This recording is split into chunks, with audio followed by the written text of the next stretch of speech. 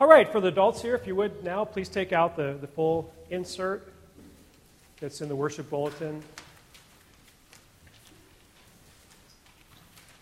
God's Word is what I just read before in Matthew 8, verses 23 through 27.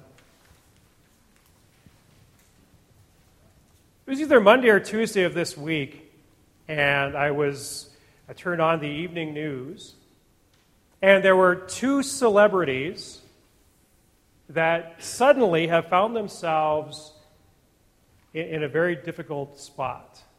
Some unexpected things have happened to them. One of them is Bob Harper.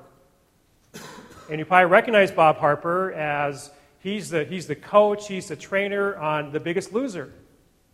Right? And if you've seen Bob Harper, he's my age, 51. This guy is cut and he's ripped and he's strong. He's like the perfect form of being in shape. He was working out in the gym just last week, and guess what happened? Massive heart attack. They had to, get his heart going again. And this is him just a few days ago in recovery. He doesn't look quite as strong, does he? And he's questioning, why me? If there's anyone that should not have a heart attack, it would be me. So he thought. Right? He's in the middle now of a very big life storm that he wasn't expecting. It came out of nowhere.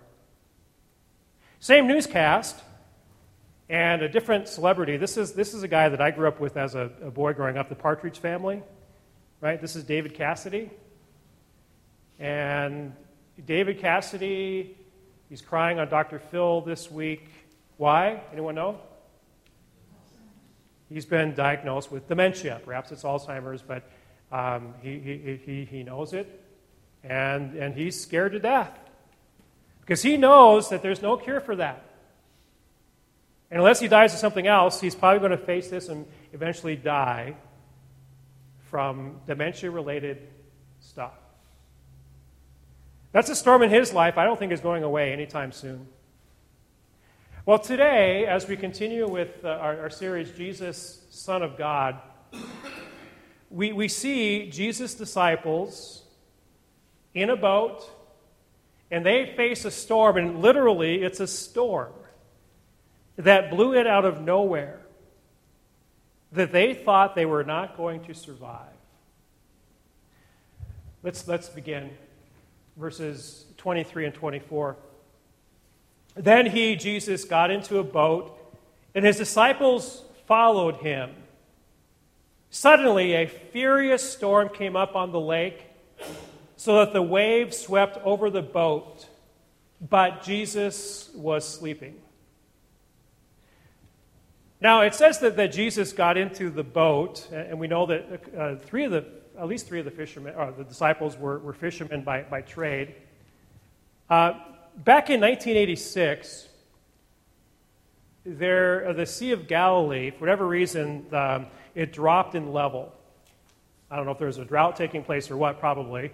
But the Sea of Galilee, it dropped several dozen feet, and the acres of what used to be underwater were now visible. And there were some locals walking around the mud, and they noticed a wooden object. They started digging around, and it ended up being this.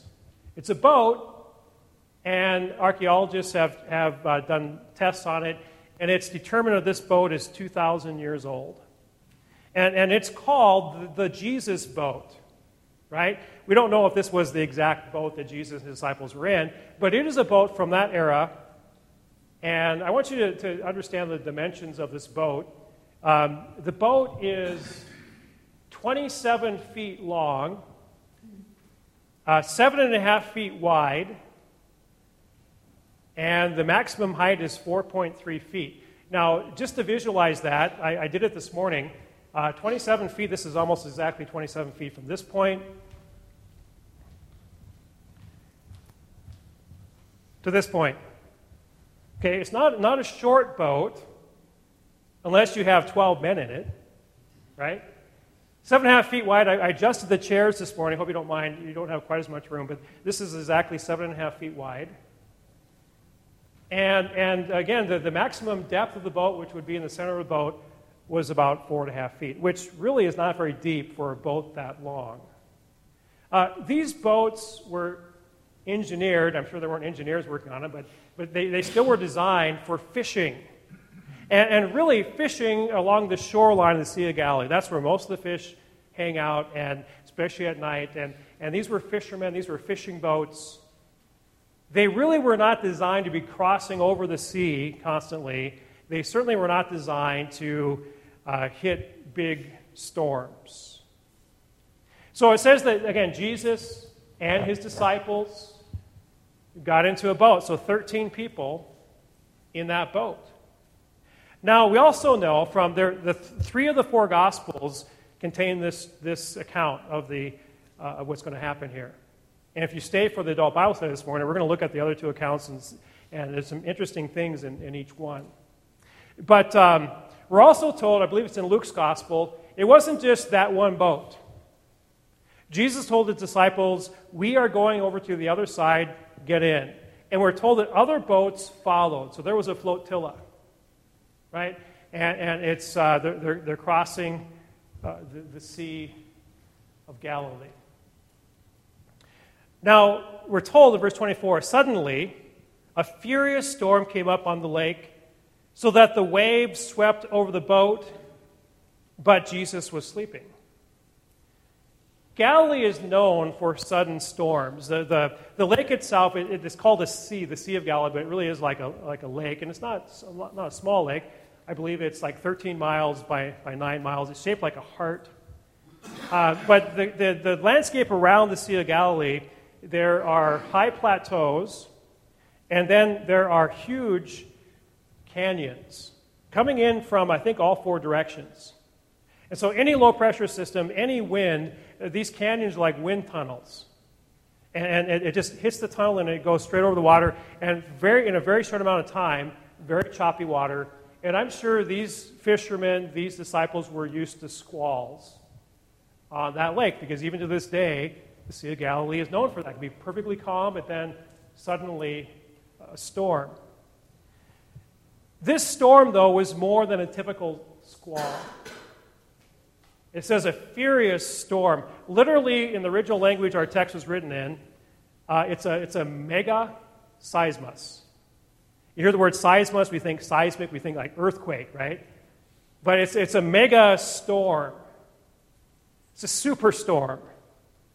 More than likely, this was the biggest storm they had ever been in. And they're right smack, we believe, in the middle of the lake, in a boat that is not very deep, not really designed to hit waves like that. Now, something else about this verse. Again, our verse says that suddenly a furious storm came up so that the waves swept over the boat, but Jesus was sleeping. You don't see it in the NIV translation, but the way it's originally written, it's an imperfect tense.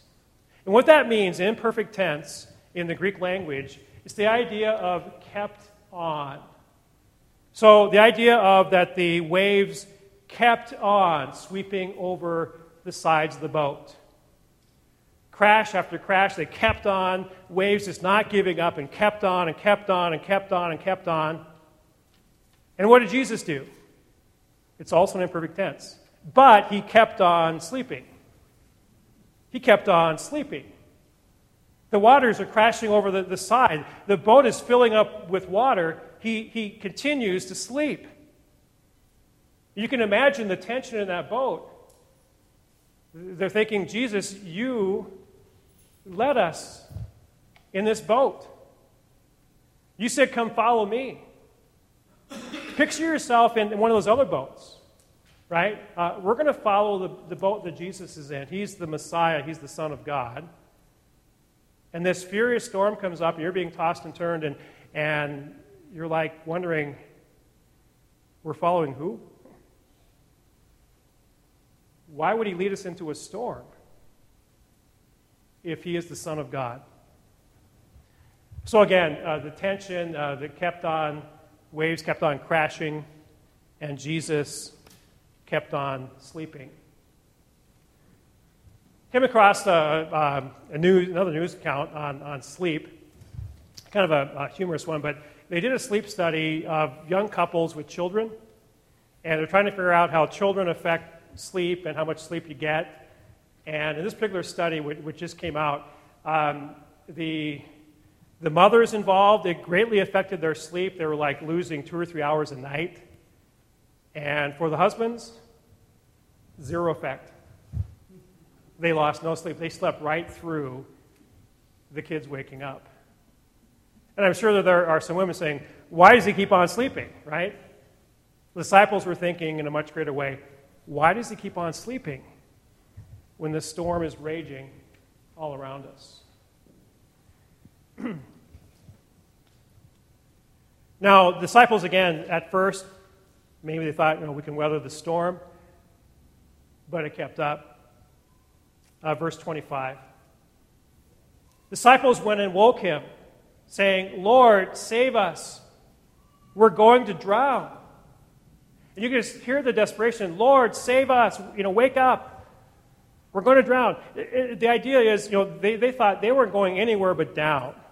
They probably pictured themselves like that boat one day with them still in it, right? Bottom of that lake. And they were terrified. They thought this was it. Now, a parallel account is Mark chapter 3, and I have it printed for you, I believe, in your outline. Mark puts this detail in it. So they wake him up and they say, don't you care if we drown? Don't you care? Now, quite often, we talk about storms, right? And the celebrities with storms in their life. You have storms in your life. I know you do. I do.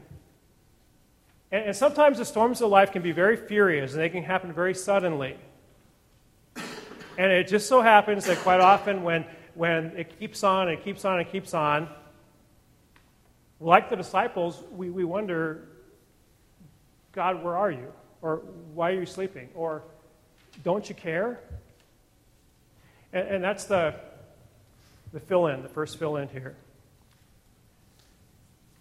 Oh, actually, this is not the first fill-in. This is, not only does Jesus allow storms, he leads us into them. Not only does Jesus allow storms, he leads us into them. Again, Jesus knew. He's God. He knows all things. Did he not know that a storm was going to brew? He did. And he allowed it.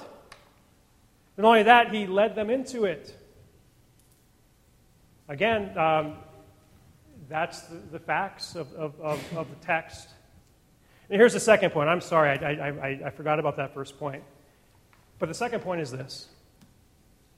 When storms rage, fears rise, and we think God doesn't care. When storms rage, fears rise, and we think God doesn't care. I am so thankful this is recorded for us in Scripture, because I've been there. I can relate to these disciples. They're with Jesus. They're walking with Jesus, and they're studying his life. They're hearing his word. Yet they find themselves suddenly in a situation they weren't expecting. Jesus, don't you care? We're going down. We're going to die. Again, that's what fear does to us when the storms rage. Now, this is not going to be on the screen, but I have 6 questions for you. Question 1 is this. What storms are you facing right now? What storms in life are you facing right now? Maybe it's a financial storm that you weren't expecting. Maybe you find that there isn't as much job security as you thought there was in your current job. Maybe you're unemployed. Maybe you are soon to be unemployed. Maybe that's the storm you're facing. Maybe the storm involves a loved one in your life. And maybe it's not you directly. Maybe you're on the shoreline, but you know there's a raging storm, and your loved one is in the middle of it.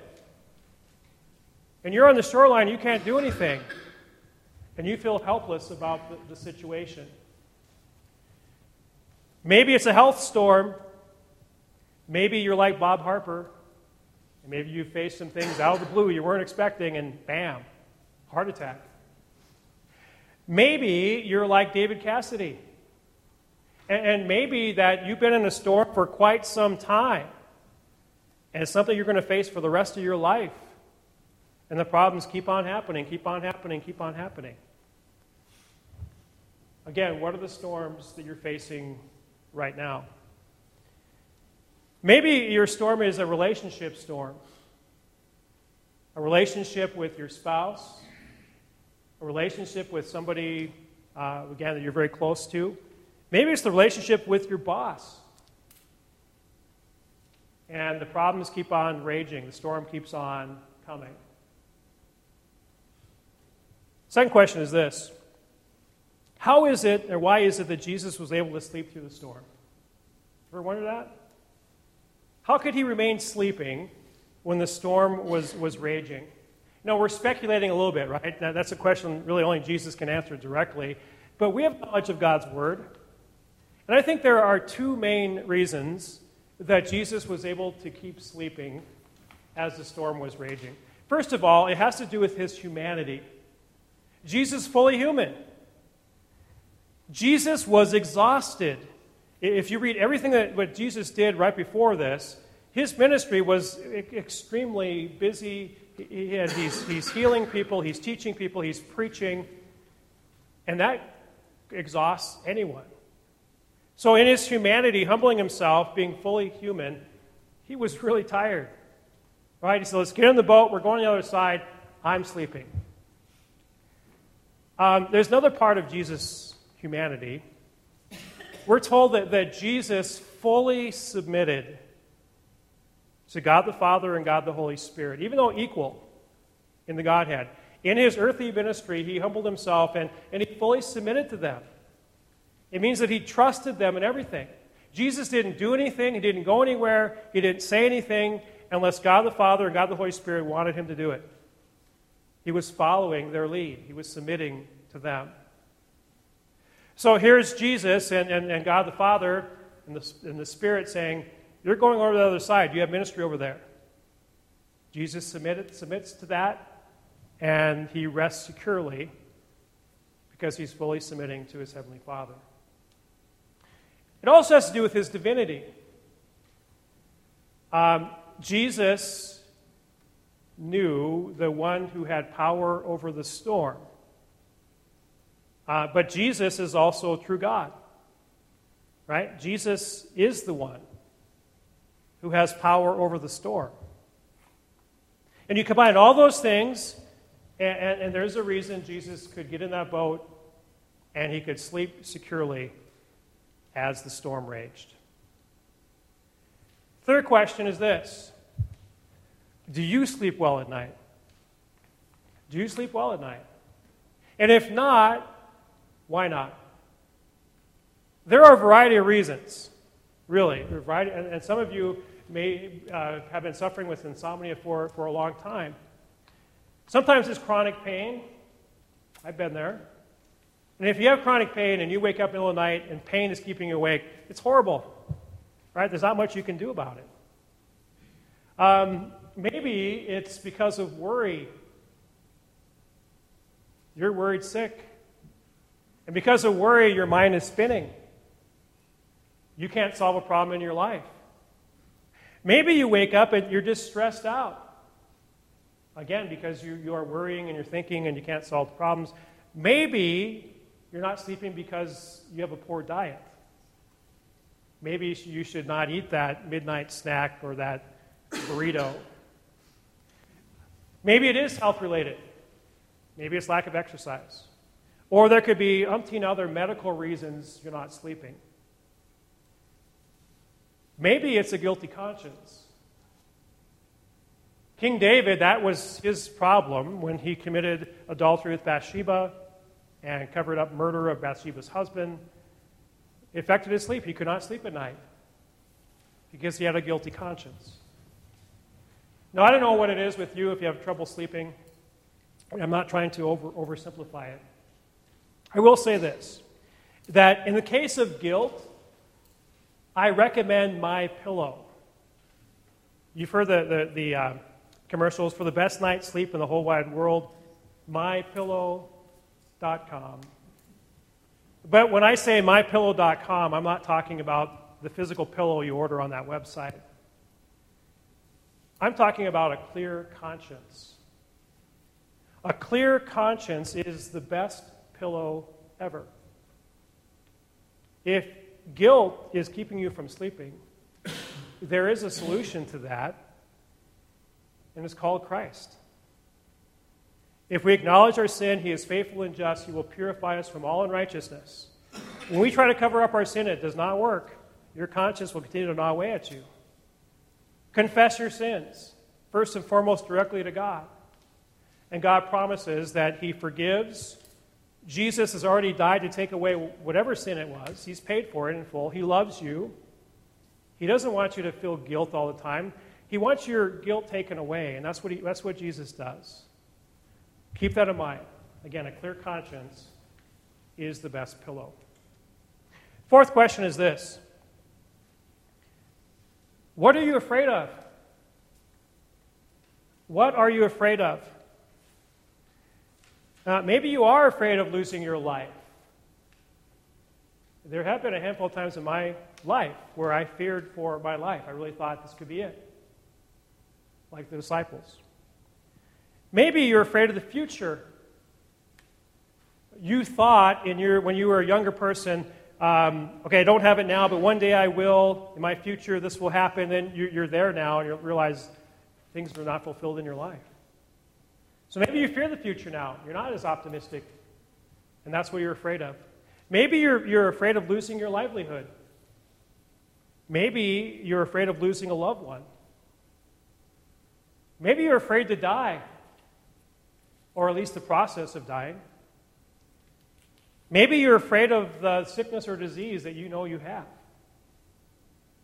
There are lots of reasons for us to be afraid. Final question, actually, second final question, question 5 is, why? Why are you so afraid? That's the question that Jesus asked His disciples in verse 26. Jesus replied, again, Lord, save us, we're going to drown. Jesus replied, you have little faith. Why are you so afraid?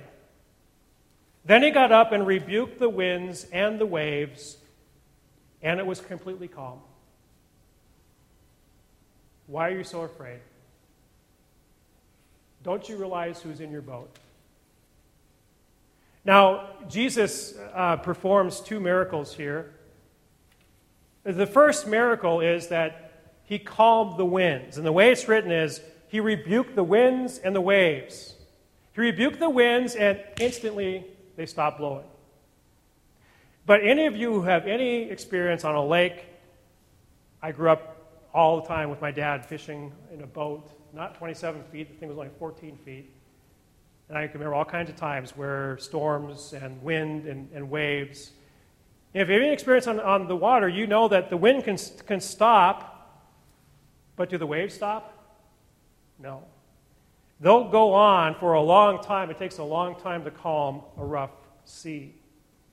Jesus rebukes the winds and the waves, and they both stop. And it is completely calm. Put yourself in the disciples' shoes, in that boat, at that moment. And what's filling your heart? What's filling your heart is, I was so afraid, I thought we were going to die, I thought that was it, but it's over. It's over. And Jesus has been with me the entire time. Again, why are you so afraid? Now, I don't want to give you a false hope. There are storms in this life that we, more than likely, will die from.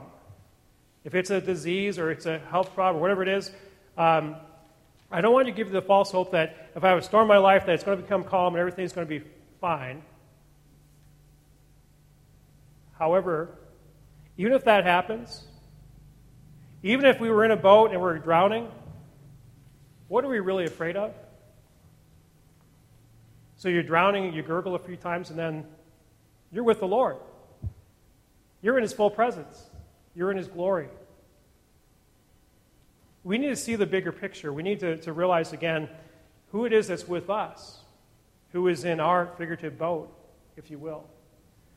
And it is none other than the Son of God. Verse 27.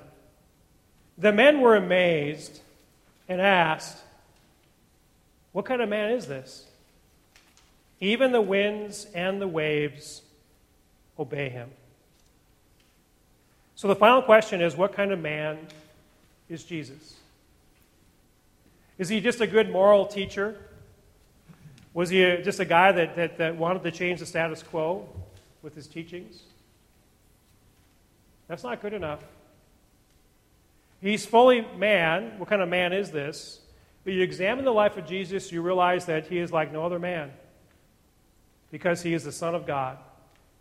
He is the vine. He is human like us. He is our Savior, and he is our Lord. And he has authority like none other. Only the winds and the waves will obey him as Lord. Next week at this time, I'll be in London, England. I'm traveling with my son and wife. It's a class Euro trip, AP Euro class that Adam is attending, and we're privileged. We've wanted to go for a while. Our first two kids didn't take AP Euro, but Adam did, so we've been planning this for a long time. And we've been watching videos about England, and I read about who's considered to be the greatest king in England. And the greatest king in England was actually a Viking. His name was Canute, and he lived in the 1200s. And he is seen as just being a great king, a great leader. He also became a Christian and a follower of Jesus Christ. And Canute, he realized that there were subjects of his that were trying to flatter him, right? He couldn't do anything wrong, and they're trying to butter him up. And so what Canute said, he said, okay, take me to the seashore. So they did. Set my throne along the beach. And they did. And Canute said, do you think that I can command the waves to stop? And trying to butter him up, they said, if any king can do it, you can do it, Canute. You're the man. So Canute sat on his throne and he commanded the waves, come no further. And guess what happened? The waves came further, the tide came in, and he found himself surrounded by seawater. And the story goes that Canute walked off the beach, and he said this, all the inhabitants of the world should know that the power of kings is vain and trivial, and that none is worthy the name of king, but whose command the heaven and earth and sea obey by eternal laws. And Canute said, there's only one king, and it's not me. It is the King of Kings, Jesus Christ, and he is the one who deserves to wear a crown, not me. And Canute refused to wear a crown on his head, and there was a picture of Jesus behind his throne. My friends, there's only one person, one king, who can command the winds and the waves to stop. And that's not me, it's not you. It is Jesus Christ. Those things obeyed him then, they obey him now. I would rather be in the middle of a raging storm, no matter what it is, with Jesus in the boat, than to be in perfectly calm waters in a boat where Jesus does not reside. I don't know what storm you're going through. I don't know the outcome. But I do know that Jesus cares, that he is with you, that he is Lord. If it's his will, he can command things to calm down. But he always promises to give you the strength that you need at that moment. Friends, there's no other authority like Jesus Christ, The winds and the waves obey him. He died for your sins. He gives you everlasting life. There is no substitute for Jesus Christ. Amen. May the true peace of God, which surpasses your understanding, keep your hearts and minds through faith in him until life everlasting. Amen. We gather an offering as part of our worship